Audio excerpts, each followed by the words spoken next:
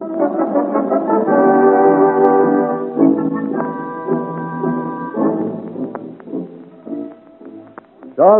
of Porthos.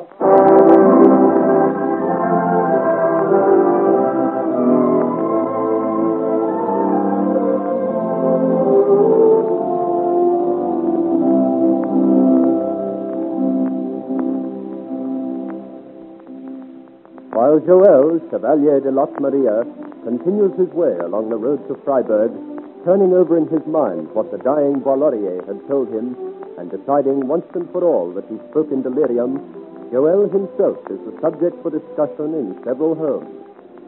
In the wayside blacksmith's forge, the smith is working despite the lateness of the hour, his hammer ringing on the anvil with rhythmic insistence, his scowling face ruddy in the firelight, seeming to suggest that it is not the anvil he would like to be hammering with such vigor.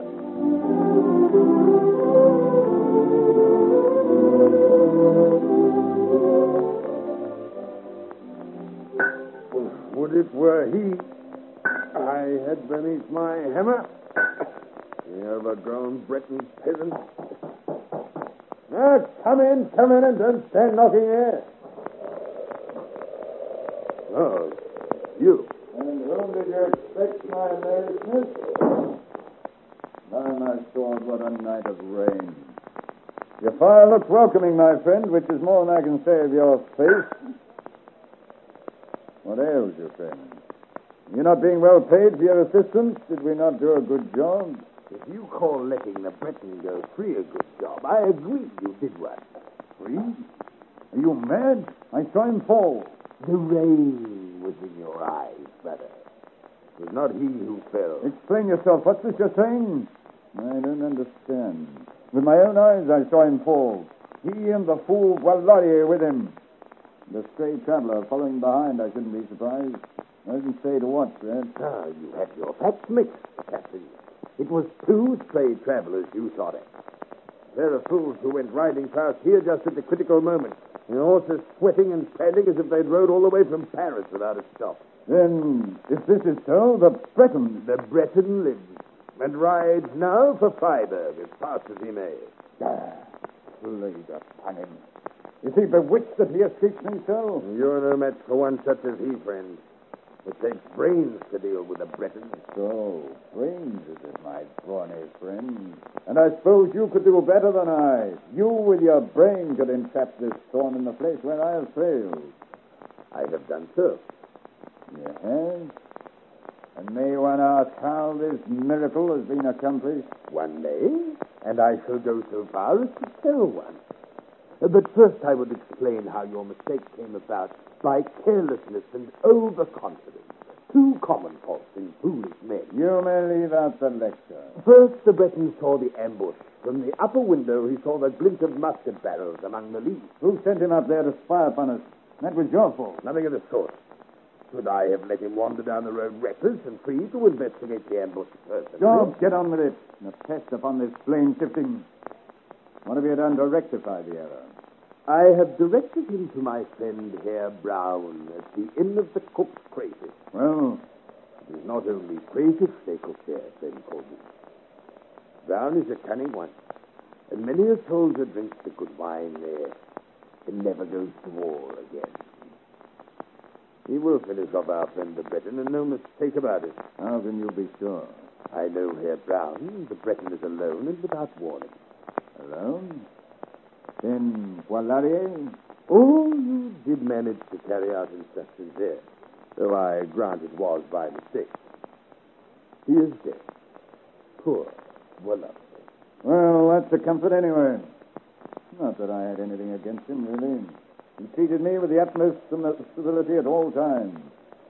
The man who wishes to climb in this life cannot have qualms about the ladder he steps up on. So that is your plan.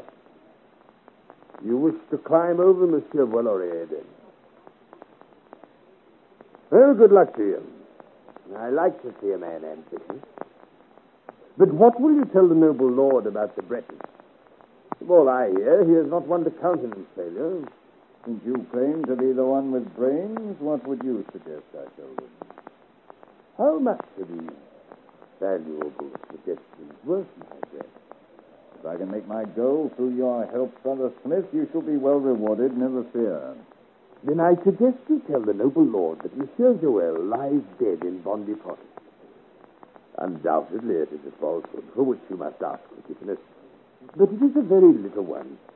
For of a surety, Monsieur Joel will never walk alive from the cooked crayfish. I'll take my oath on that. Friend, I salute you. You have both brawns and brains, and that's a rare combination. You've served me well this day, as well as the noble lord for whom I work. You shall be rewarded. Good. Let's drink to the Breton and the cooked crayfish, and the noble lord, too, and the merry blacksmith himself, if you will. My heart feels lighter than it did. Tell me, friend, are you not afraid to step into Boileau's prison? The Lord is ruthless, and Boileau's fate was not a happy one. Well, Laurier died, my friend, because he knew too much. I am a poor highwayman. I will fight if I'm paid for it, and kill if I'm paid for it. But I will not think. No, not for any man. For in this line of business, friend, thinking is a poor policy. You may be right. In any case, let's drink to your success. And the success of your friend of the cooked crayfish. For upon mine honor, though I'm not afraid of my Lord Duke, yet there's something in the Breton's face that sets my knees a trembling. I confess I shall sleep easier in my bed when I know he's being disposed of. Then Cornwall have no fear. Though the rascals evaded your grip twice, yet am I certain this time he'll meet his fate. Herr Brown will take care of him.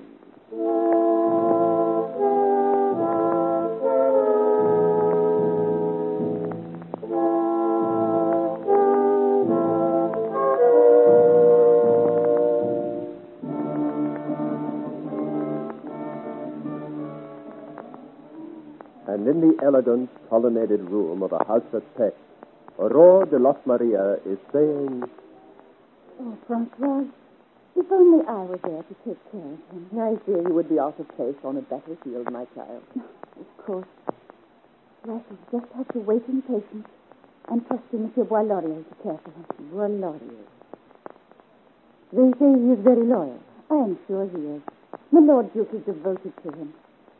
Child, what is your opinion of the Duke? Why, he has been our guardian angel, Francois, as well you know. It was he who persuaded His Majesty to take Joel from the Bastille. He arranged our wedding. It was he who gave me my chance at court.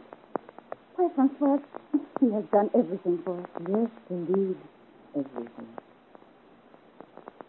And how are you getting on at court, Aurore? Are you happy there? As happy as it is possible to be without Joel. Is the Queen friendly? Indeed, she could not be kinder. I'm kept here for there is much to do, and Her Majesty is far from well. But my Lord Montpellier is not the hard taskmaster he would have you believe. And I am happy there. And the other ladies? Oh, they are kindness itself. Particularly Madame de Sévigné. Madame de Sévigné? She has treated you with civility? Oh, much more than that. She has been most affectionate. Do you not like her? I do not know her well. But she was a friend of Mademoiselle de Fontaine. Oh, I'm so glad you have come to Peck. For now I have someone to talk of Joel. You seemed a long way off in Paris. Now you are close to me. I promised your Joel I would look after you. And when my lady suggested the children and I should move down here, it was like the answer to a prayer.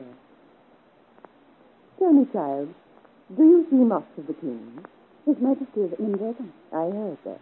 But when he is here... He does not come often to the Queen's apartment. Poor lady. One smile from His Majesty does more for her than all the physician's medicine.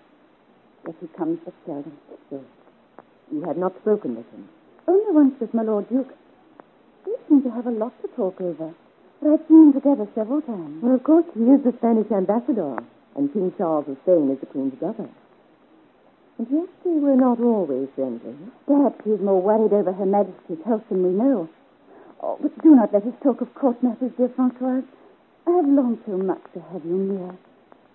How long do you suppose I must wait before I hear from Joel? That would depend, my dear, on whether he were able to write. My lady, madame, I thought you had gone. I was about to take my leave, Francois.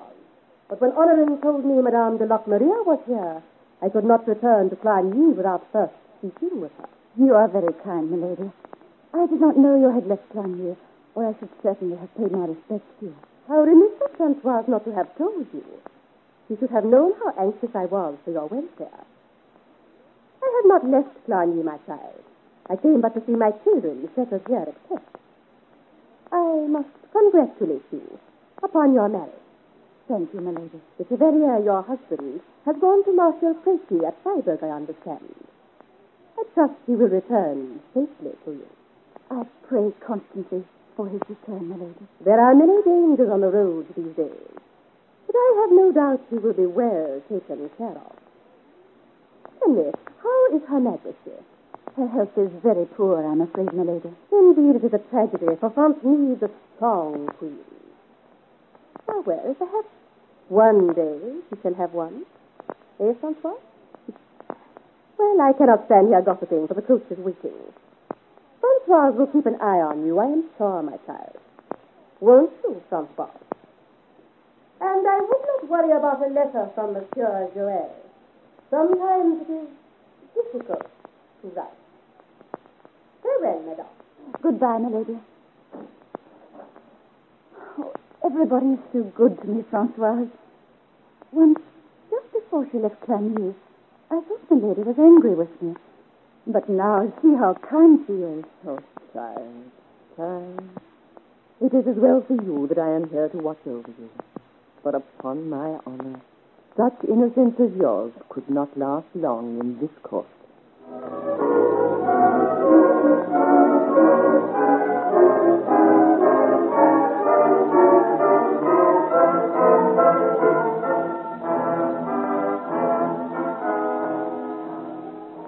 Son of Porthos is adapted for radio by Margaret Dunn from the novel by Alexander Dumas, a George Edwards production.